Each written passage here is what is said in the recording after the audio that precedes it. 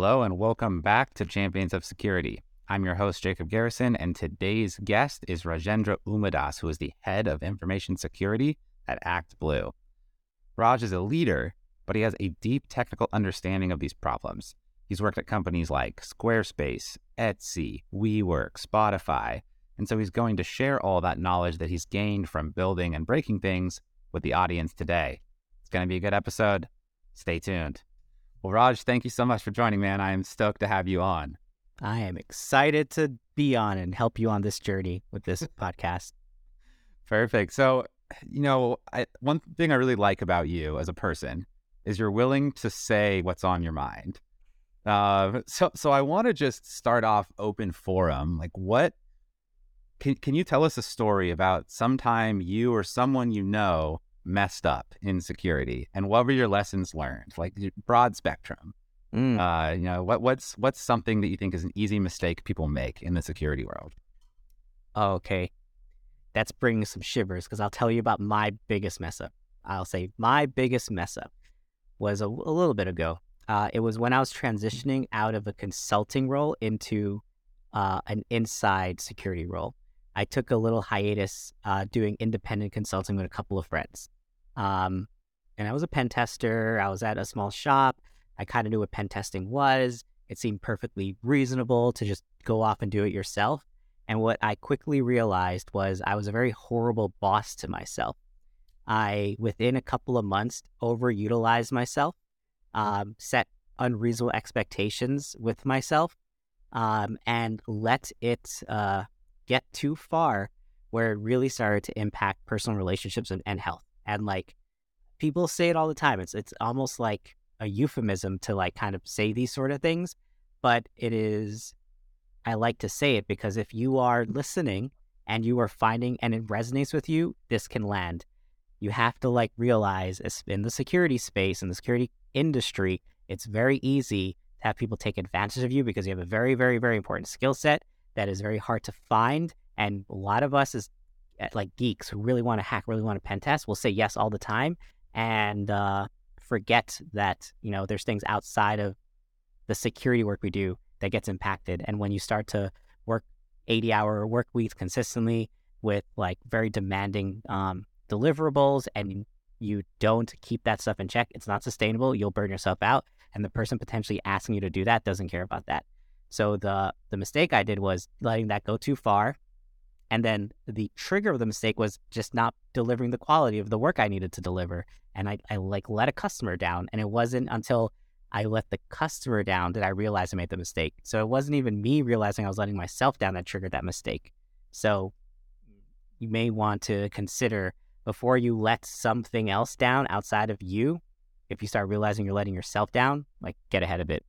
That's kind of deep and not security related, but important. No, I mean, it's an important lesson for sure, especially like you mentioned, it's an in-demand skill set, a limited number of people who have experience in that skill set or even necessarily want to take on the personal risk and liability associated.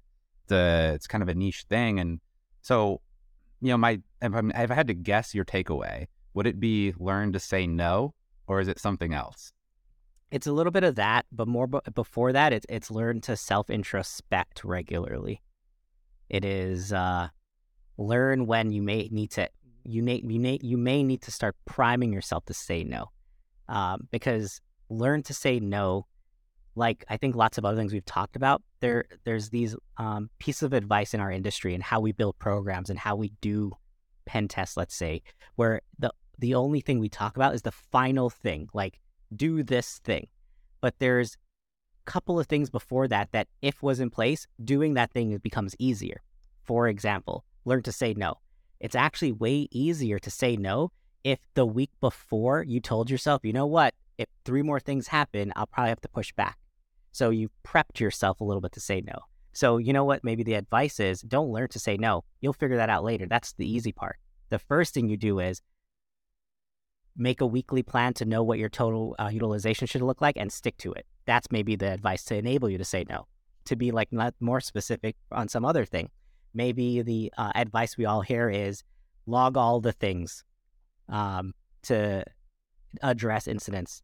Well, that's good advice, I guess. It's maybe correct advice, but it's not helpful advice. Maybe what you should be advising is for your stacks that emit log events at a gig a day, log all those things.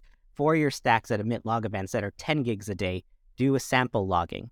For your stacks that emit authentication events independent of volume, do all the logging. So like that's what I like to do is I like to be specific when I think it's important to be specific and not rely on the default best case or, the easy correct thing, because we all hear those things. And if it's not helping the world become better, there's probably something missing. And it's that so learn to say no. Sure. Prepare to say no, maybe is better to say. Yeah. Yeah. And especially when every new thing that comes on your plate, it always comes with a bit of priority, right? People are like, hey, this is urgent. We need it today. And then you have to figure out, okay, well, I have 7 other things that are also needed today. So, So which of them matter? And one thing you mentioned I thought was kind of interesting was logging and authentication events. And so like, to your point, if you were to log everything, right, it would be a lot of data in a giant volume, and a lot of it's probably useless too. Yep. A lot of loves it, right? Yeah. It's like the joke about when someone acquired Splunk, there's that joke around like can't tell if it. Cisco's bill to Splunk was $30 billion. We weren't sure if it was an acquisition or if it was the yearly re-up. Yeah, it's like people want you to log everything, but to your point, does it actually help? And yeah, for things like authentication events, it's probably pretty important, especially if something goes wrong, to be able to go back through all those events and figure out, hey, when did this attacker get in? Yeah, it's interesting. And so if you couple that experience you had about, being a good self-regulator and being when you're an independent consultant of yourself, is that something that you can look for when you're hiring? Like, are you able to seek that out of candidates and see if they have those self-regulation mechanisms? I'm going to say no. And I'm going to say it's also probably the case that most things that would be strong signals of success, you cannot find out in one half-an-hour interview or 5 one-hour interviews in a day.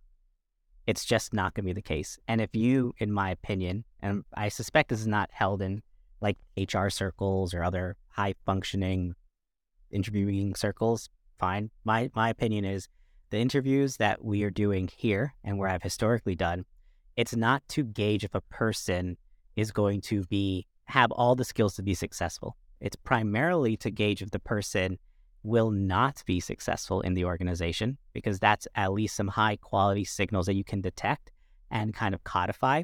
Those are the ones that you can ensure are part of your interview process that shelters yourself from various biases. Like, you need to be able to be somewhat specific about criteria that are makes go, no-go decisions. And it is my understanding that you cannot make this is a successful trait. For sure it's a successful trait. Maybe you can get good signs of possible success, but it's rather easy to detect unsuccessful traits in a 30-minute interview and stick to those unsuccessful traits as the go, no-goes. So you can like at least make sure the interview process filters out various biases. So that's like one thing, but then is that enough? If you subscribe to like this idea that like, what was the term? Capability is distributed across society evenly, but opportunity is not, which I like, or whatever that terminology is. Like, I believe in that. So what that means is that there's probably a lot of people that could be successful in InfoSec organizations if the organization doesn't try to only make a certain type of individual successful. So if you have an interview process that filters out the obvious unsuccessful potential traits, things around collaboration, things around empathy, things around first principle thinking, let's say, you can probably detect those things in the interview. Then that person comes on board your team and you spend some time getting to know the individual before you like say, this is your job, this is what your deliverables are, especially as you go more and more senior. You can chart out successful journeys for them. So I guess to sum it up, many things that we would say, can you interview for this? Good thing, maybe, but probably not.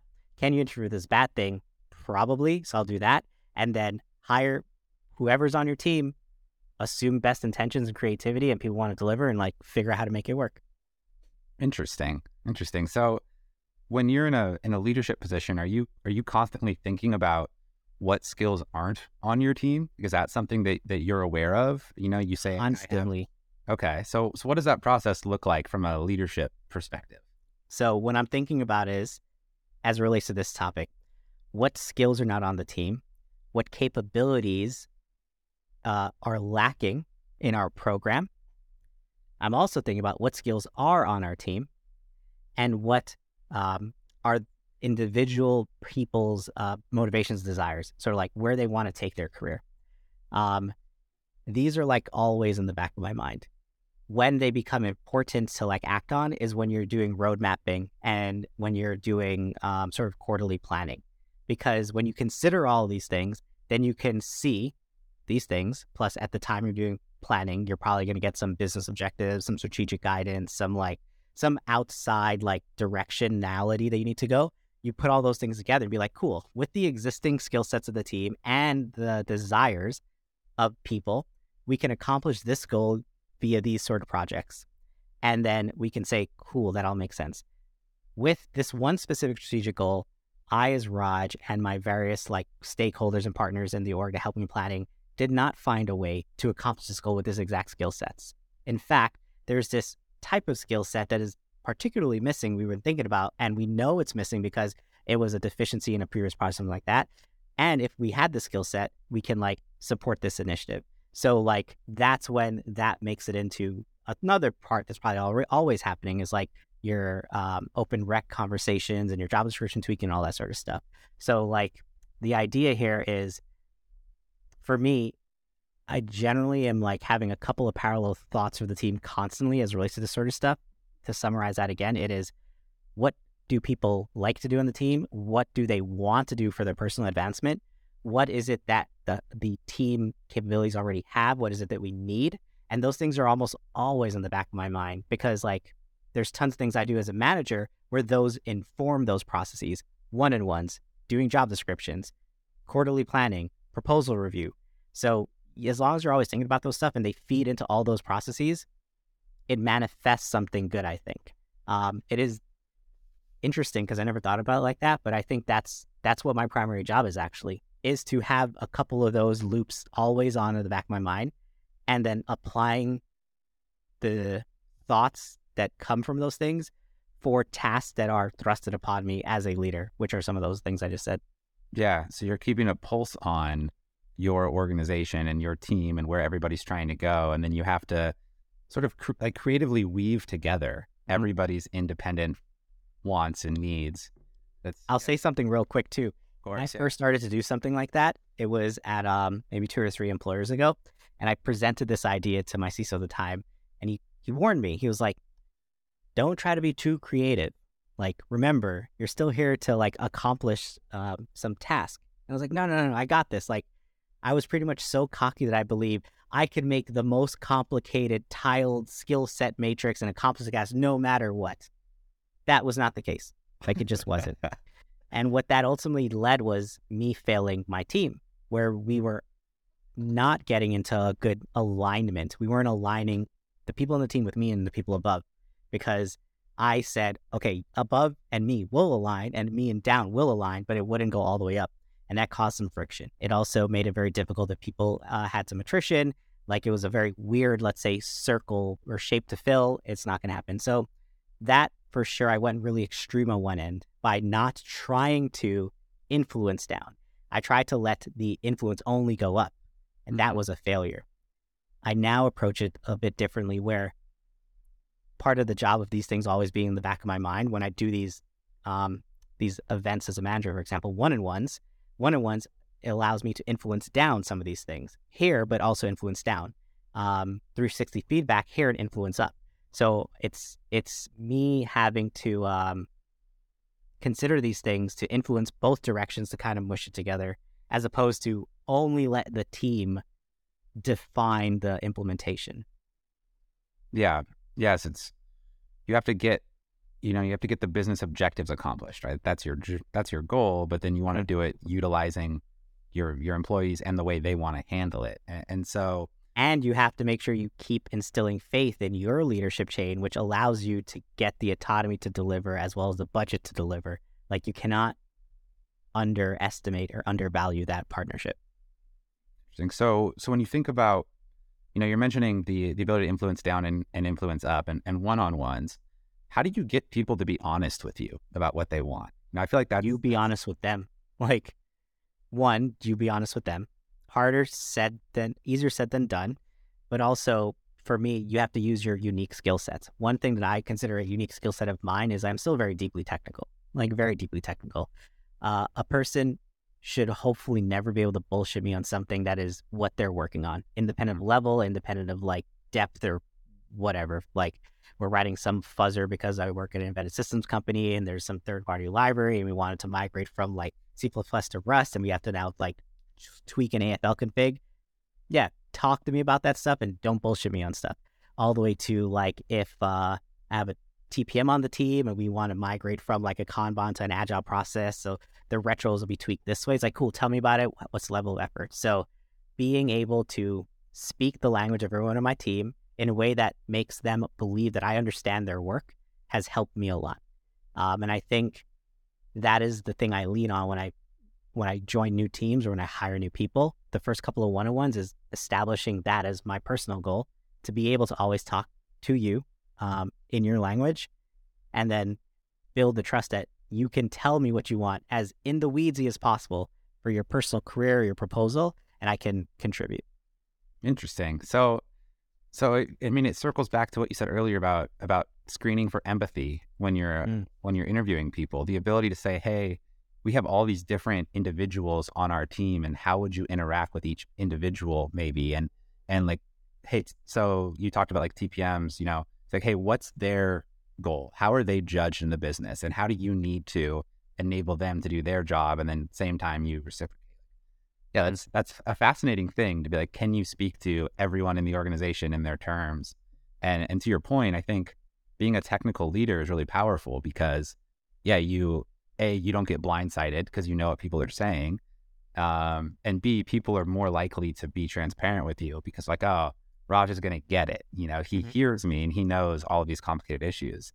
And if you don't get it, something that's good is say you don't get it and have someone teach you and be willing to learn, and also being vulnerable to say you don't get it. Like, that helps too. Interesting. So in your experience, do you feel like a lot of people in leadership positions in the security space come from technical backgrounds, or do they come from other parts of the business? Like what's that typical evolution or career progression for a lot of people? Ooh, you're going to get me in trouble, I'm sure. I'm sure this is the one that begins the now unemployable. All right, what am I going to say? I'm going to say this. I have been lucky in my career to have worked with a wide range of folks, both in like backgrounds, skill sets, journeys, ages, industries. It's been awesome. But like, that's probably another thing that is I feel is a unique advantage I have. I've worked in many places with many different people across many domains, and it has let me see what are some of the commonalities and what are some of the it doesn't need to be that way sort of thing. So to that point, I've worked with CISOs and like various stakeholders at that level who have been like the MBA types and the GC types and the legal types. I've worked with some that have been purely technical and started like video card engineering and then worked their way up into like running security at some pretty bomb like game companies. So like it could be both. Empathy doesn't need to start from one of those like avenues. I think ultimately the thing that is the metric of success here, which again is hard to potentially detect at a sufficient level of interview, but is easy to detect if it doesn't exist, is empathy, desire to learn, first principles, and listening. Yeah. And like listening is a weird one, which is like a mix of the both empathy and desire to learn. If you have empathy and desire to learn, I think you listen well. But those are the things that I think have led to me having very fruitful relationships with like my leadership. So you mentioned listening, and when you're interviewing people, how often do people try to talk over you and show you what they know? Like, is that a problem you come across, or does listening mean something else entirely? And I'm missing the point here. in the most recent set of interviews, I haven't had it happen. I'm interviewing right now, and I can't say that the like talking over thing is something that has happened recently. But in the past, it would be a signal you would look out for if they don't try to understand the problem at hand, or they try to contribute too quickly without finding areas of ambiguity in the question, which are purposely put there sometimes because you're supposed to, as let's say a staff security engineer doing ARC reviews, identify areas of ambiguity and highlight them so that you can provide like actual good quality advice. So like you would look out for stuff like that, and you would find it. I haven't seen it recently. I think my phone screen's relatively good to screen that stuff out, so maybe Perfect. that. Be able to make calls. So if you take that idea of ambiguity, and let's get more into the actual implementation of a software program. Mm-hmm. Where do you feel like the solution to building a comprehensive platform security program, maybe, where is the solution ambiguous today? Like where are companies not sure how to handle it? Like what are the areas that still need to be solved? So I think the solution is ambiguous because the metrics of success and who those metrics of success are in service of is probably ambiguous still in our industry. Like if you have an organization whose leadership is particularly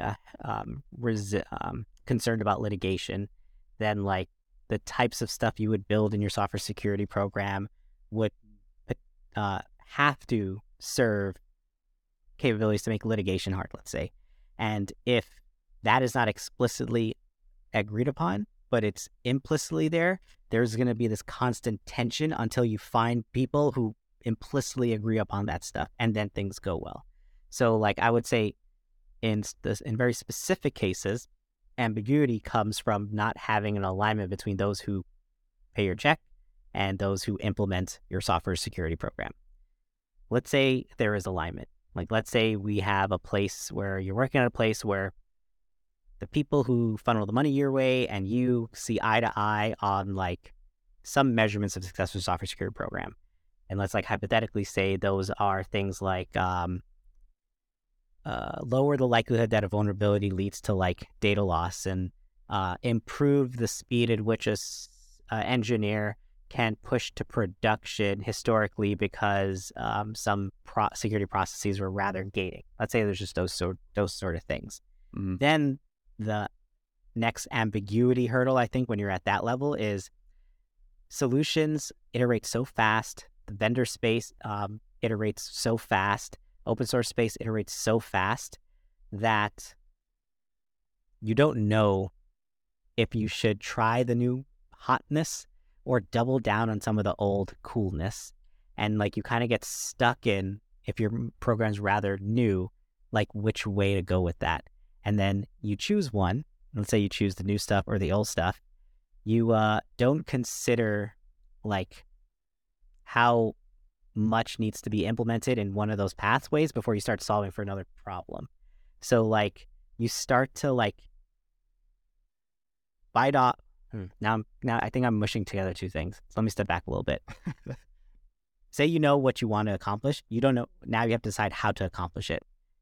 Some areas of ambiguity I think related to that problem is you don't know if you should try tried and tested and accepted methodologies of implementation and go do it, or try new stuff and work with vendors. So now let's say let's do tried and tested. What ends up happening is you don't try to tweak the known good patterns to your organization. So now you're building something that's not necessarily the perfect fit, but you're kind of going down this pathway because you're feeling very safe. And the metrics of success aren't moving as fast as you thought, or some of the resistance of getting implementation is like a little weird, and you don't know why. And it's because you're trying to solve your problem with someone else's solution without trying to be like creative. And like that leads to like some problems there. Does that speak to like ambiguity to how we solve problems? I don't know. But it's a pattern I've seen happen a couple of times. And then the flip side is cool, you're going to go with the entirely new thing. You're going to be a design partner with a vendor. So the world's the oyster. You can just like do whatever you want. Then what I've seen happen is you forget the metric of success you're trying to drive down, and then you're trying to like build some cool stuff because you're all about risk reduction, you're all about vulnerability discovery or something like that. Yeah. And then that leads to like some problems. So I guess what both of those things boil down to is if you don't know what the metrics of success are, you're screwed. If you do know what the metrics of success are, you're at least on a good journey. You should reference them and use them. And if you cannot let your metrics influence your decisions or measure decisions in like a small enough period of time to pivot, you probably need another metric so that you can like help yourself out. And that's it's probably a thing that I should be more conscious that I'm doing. Yeah, keeping a pulse on what's really important to you and the organization, and not. I think that's one issue that the people that go into engineering have to deal with is everyone that likes to solve problems. Like that's what they like to do, right? They like to solve problems and they love fancy toys. And to take a step back and go, hey, does this fancy toy that I like, does it actually accomplish the thing I set out to do, or am I just getting excited because I like to solve problems? Mm-hmm. And so we go back to your specific example about, let's say, you said engineering releases were previously gated, and we're trying to reduce the likelihood that a vulnerability leads to data loss. So for like both of those things, when have you seen that be successful in your past life? Like I'm guessing you've tried to accomplish those very specific tasks in the past. Yep. Can you tell us a story and maybe keep it anonymous as to when exactly it happened? But tell us about how you approach that. So one thing I'll say is the potential secret success path there is there's this third parameter that you didn't bring up and I didn't bring up, but I'll bring up now, is the risk tolerance.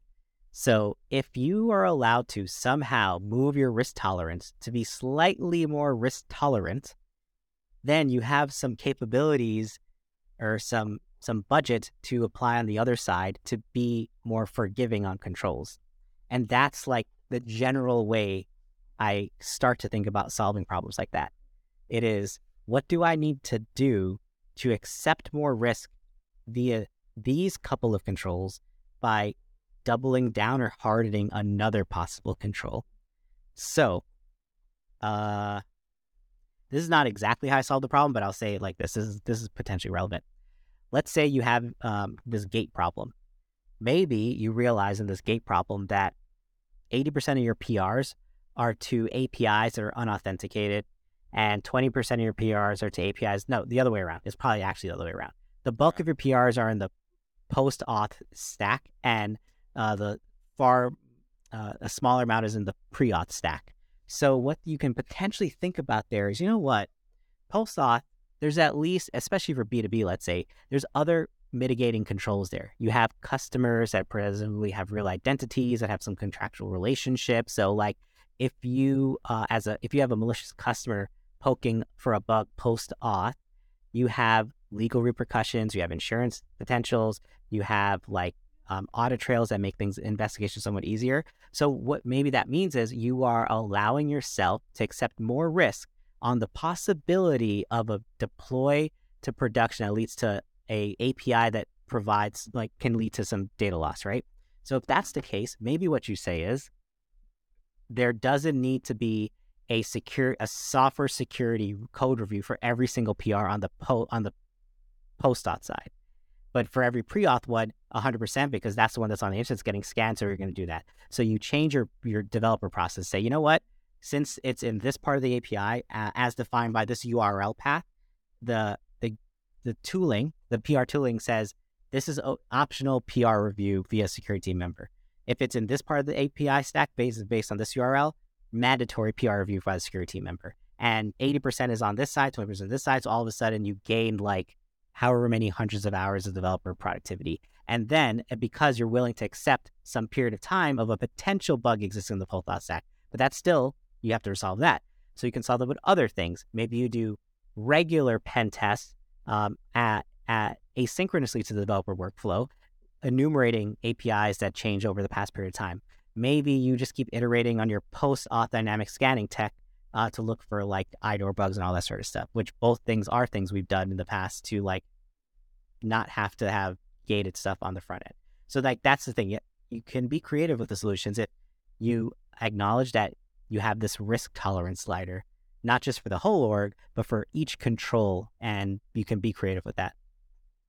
Interesting. Yeah. And so when you think about, like you said, if it's a post-auth, a B2B, you have that level of trust that the customers that you're bringing in probably aren't trying to break your system. So you take that into account and you go, hey, based on the people who have access to this, it's a limited group of companies. We know who they are, and maybe we're logging all of those endpoints. And so we'll be able to see if they're attacking these post-auth APIs maliciously.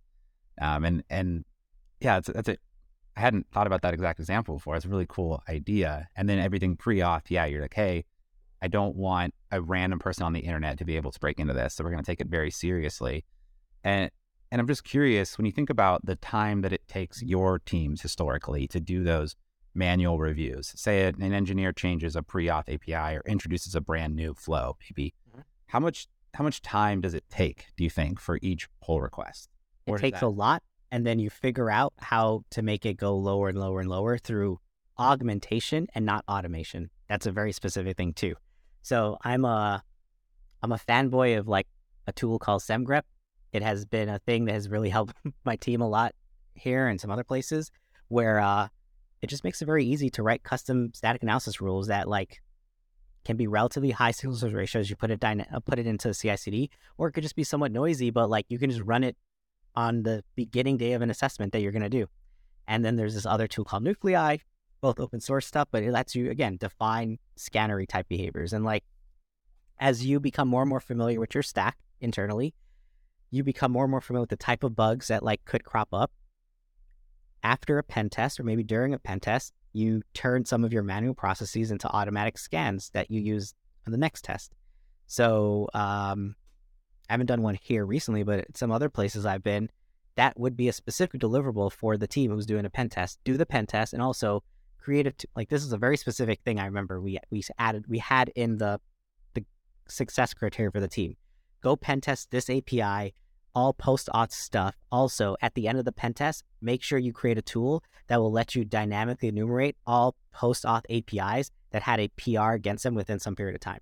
So that was the expectation, to do the pen test and build the tool. So like, it takes a long time at the beginning, but if you decide that you want this to be an ongoing part of your program, then you decide to also improve it as time goes on.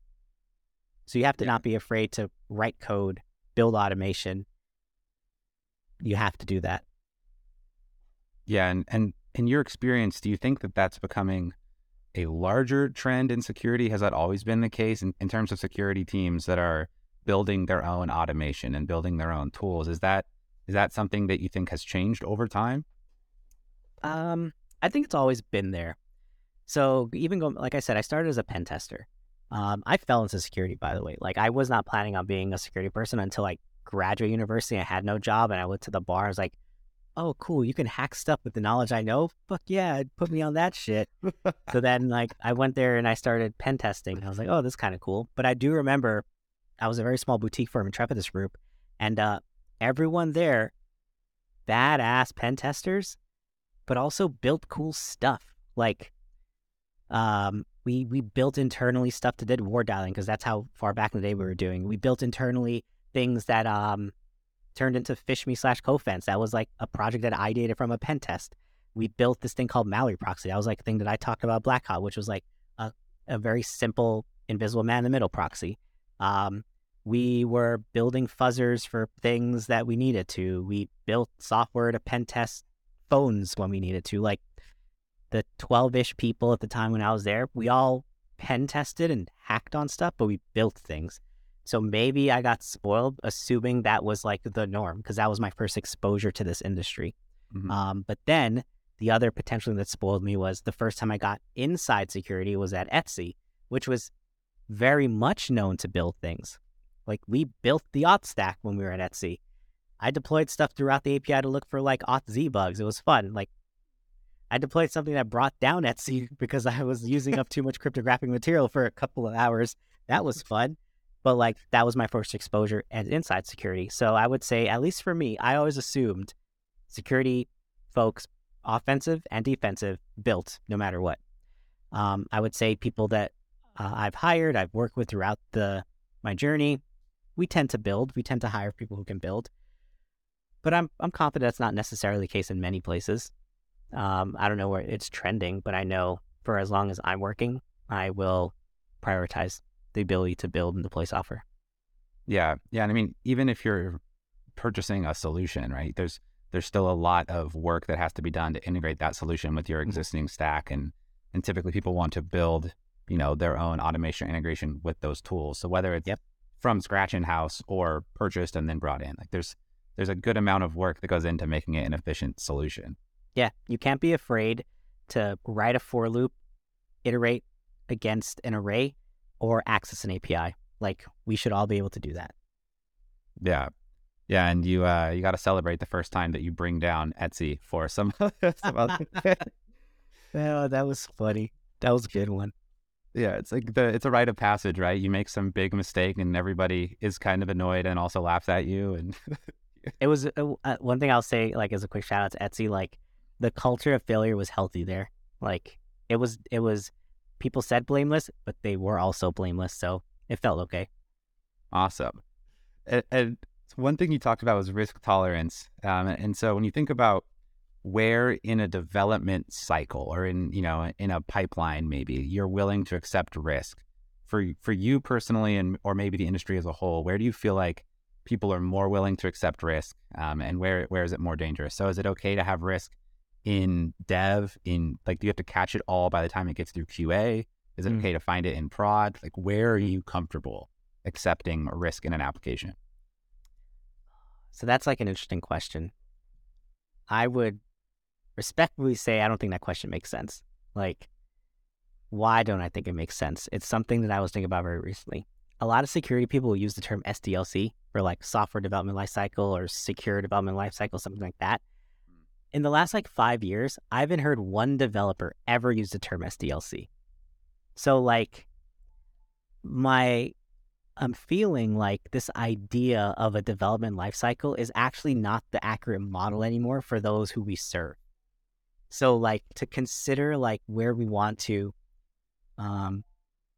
tweak risk measurements in an SDLC may not be good, because it's actually not the thing that exists anymore. Maybe the life cycles don't exist anymore. Maybe a start and an end doesn't exist anymore. So this is something that's I've been thinking about recently.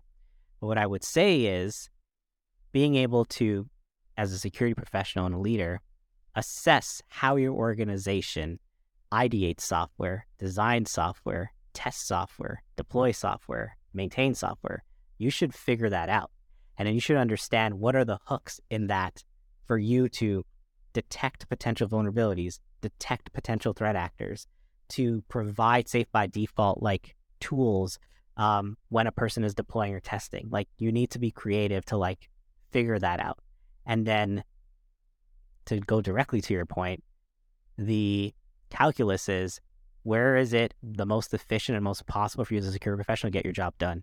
So it's probably the case that when you're really, really new in an organization, you don't decide where the risk is acceptable. You are told where it is risky and you cannot address it, so you have to solve it somewhere else. I think that's how I would approach that problem. I liked your point about the people that we serve and the way that they deploy, because to your point, if you're in software security, right, your job is to protect the software that's running. And so understanding the teams that are involved and how they are going about it, what their process is really important, because, you've spent a lot of time at startup, more scrappy organizations. It's a huge part of the value proposition of those companies is we move really fast and we get things done and we bring this value. And so, yeah, being able to exist within that mindset and that framework is definitely important. And so, if you think about, you brought up the reduce the potential that vulnerabilities lead to data leaks. What does that mean in terms of, is it hey, we're going to understand where these vulnerabilities interact inside the architecture? Is it we're going to understand if this open source library that's imported, if we're using the function that's vulnerable? Like, are there specific gates or maybe not gates, but things that you look at to help draw that correlation of, does vulnerability A lead to the data exposure at point B? Ooh, interesting. So I wouldn't even try to draw that conclusion. If the goal is reduce the possibility that a vulnerability leads to a data leak, if that's the goal, you don't necessarily have to know if the vulnerability will lead to a data leak before you address the vulnerability. Because maybe you solve the problem vulnerability agnostic. Maybe the way you solve the problem is you design an architecture where if your edge can have full remote code execution, your data layer authenticates the service sufficiently such that the data that goes out will only ever be the data that needs to go out for that service and that authenticated user, right? Like, that's it's a very kind of like pedagogical example, but like that is a possibility, right? So the idea is that when you're trying to reduce those possibilities, part of it is potentially reducing vulnerabilities, but part of it is limiting blast radius of vulnerabilities, and maybe part of it is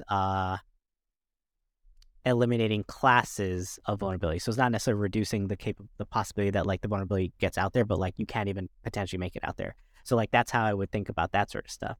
So let's be really specific with some of this stuff. If I believe I'm at an organization where the next best thing to do is data loss prevention via APIs that are being iterated by our developers. Let's say that's something like that.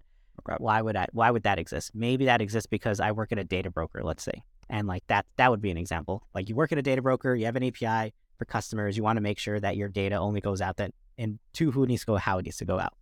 Then you will probably have some strong needs to understand your ORM, and like you probably will have some very strong sort of detections on if your APIs are accessing the ORM correctly. So spend a couple of weeks to maybe a month or two deploying your SaaS tools and some custom rules to make sure at least any new hooks into the ORM are done as expected. Raise alarms as soon as they're not and do code reviews. Cool. Do some of that. Maybe you spend some time and you look at your auth-z layer and you notice that the authenticated user is determinable post-authorization, but the API that accesses the data doesn't consume that authenticated user. So maybe you work with the team that would implement that and be like, hey, long problem. Let's do this. Let's span over 6 months. But if we get this one parameter in this thing and we do the work to kind of pass it across API, we severely limit the possibility of blah, blah, blah, blah. By the way, this aligns up with this business objective that we got agreed upon through our CISO already. So it doesn't have to happen now. But I think if we do it over 6 months, it looks like this, we can make that happen. And then you start the process of figuring out what it means to get something on a roadmap for the quarter or the next quarter. Sometimes that means chunking up the problem too into something smaller. And the interesting thing here is maybe the security team is not the best person to chunk the problem up because maybe it chunks up into more engineering tasks, not security tasks. But this engineering team is not motivated to chunk the problem up. So guess what? You're on the hook to chunk it up. So go read some books and go chunk it up, right? So there's something like that. And then finally, all right, so you have certain APIs and they have certain types of ways that they can be buggy. So you write scanners to like fuzz those APIs and look for weird stuff. And then the last thing is, worst case scenario, the vulnerability does happen, but you have the edge WAF detect like anomalous status codes and anomalous response sizes. And then you immediately alert if you see a weird response size that you don't expect. And then you lock down an IP. So maybe you lost one piece of data, but you limited the exposure. So that's like how I would quickly potentially like navigate through that. Interestingly, as a architect or an engineer, that's what I would be doing. As a manager, I would not do that. I would really try hard to find someone who wants to pick up a problem like this and through one-on-ones and through proposal reviews, get them to something like that. Or if I'm reading a proposal, like, oh, I didn't think about that. Oh, that makes sense. Be willing to listen and accept that. And then like understand what maybe I need to then go upwards. But, oh, you know how we talked about solving the problem this way? No, I was talking to my engineer. We're going to solve it this way. And like, that's when, you know, those 4 loops are always happening to support the people in the team and the org. Interesting. And thank you for providing that example. I think that's really powerful. And so you talked about having your WAF detect anomalous response sizes. And so in this sort of example, is that your concern that because you don't have that auth Z stack going through all the APIs, you start to leak data of all of your customers all at once? Like, is that sort of the? I mean, that's like the test concern, right? That's like the old school SQLi protection concern. So which is why I say that. It's not bad to have a detection like that in place. You'll probably pick up like lazy scanners, but some APIs have such variance on data sizes now that like it may be difficult to actually get a strong signal there. Like if you're using GraphQL, you have a single endpoint, and if you don't introspect the GraphQL request a lot, like a simple WAP won't necessarily know the difference between API A and API B. It all looks like one API, right? And the GraphQL responses range from like bytes to kilobytes. So yeah, what you can do. Yeah, it's like it responded, and it's very hard to detect anomalous behavior if the behavior is sort of not consistent, right? Like if you don't have a known response every time, then yeah, it becomes very challenging, and that's especially if you're trying to do it at the edge location without adding a bunch of latency. We have to make the decision very quickly before we allow the data to transfer through. Mm-hmm. Yeah, it's fascinating. Well, Raj, we're starting to run low on time, so first of all, thank you for all these insights. And before we get out of here, can I give you the opportunity to make a call to action or to propose something to our audience? Ooh, yeah, why not? My proposal, my action, my request is like the higher we get up in the chain of an organization as security leaders, the easier it is for us to not be creative and not allow for opportunities and not allow for people to solve problems differently. It's easier because it's safer. It allows us to sleep easier at night. I think my request to people listening, if they're in that position, is allow themselves to take a little bit more risk for themselves and for their team to get more people in the industry, to get more solutions done in more creative ways, and to exercise the creative brain like in your career. Like I would say that's the thing. That's something that's been on the top of my mind for a little while. Amazing. Well, Raj, thank you for the words of wisdom, and thank you so much for joining today. It was a blast talking to you. This was awesome. I'm looking forward to much more of these podcasts. This was fun. Perfect. All right. I'll see you later, Raj. Peace out. Thanks for tuning in to this episode of Champions of Security. Be sure to come back next week. We're going to have another exciting guest on this very streaming platform. See you there.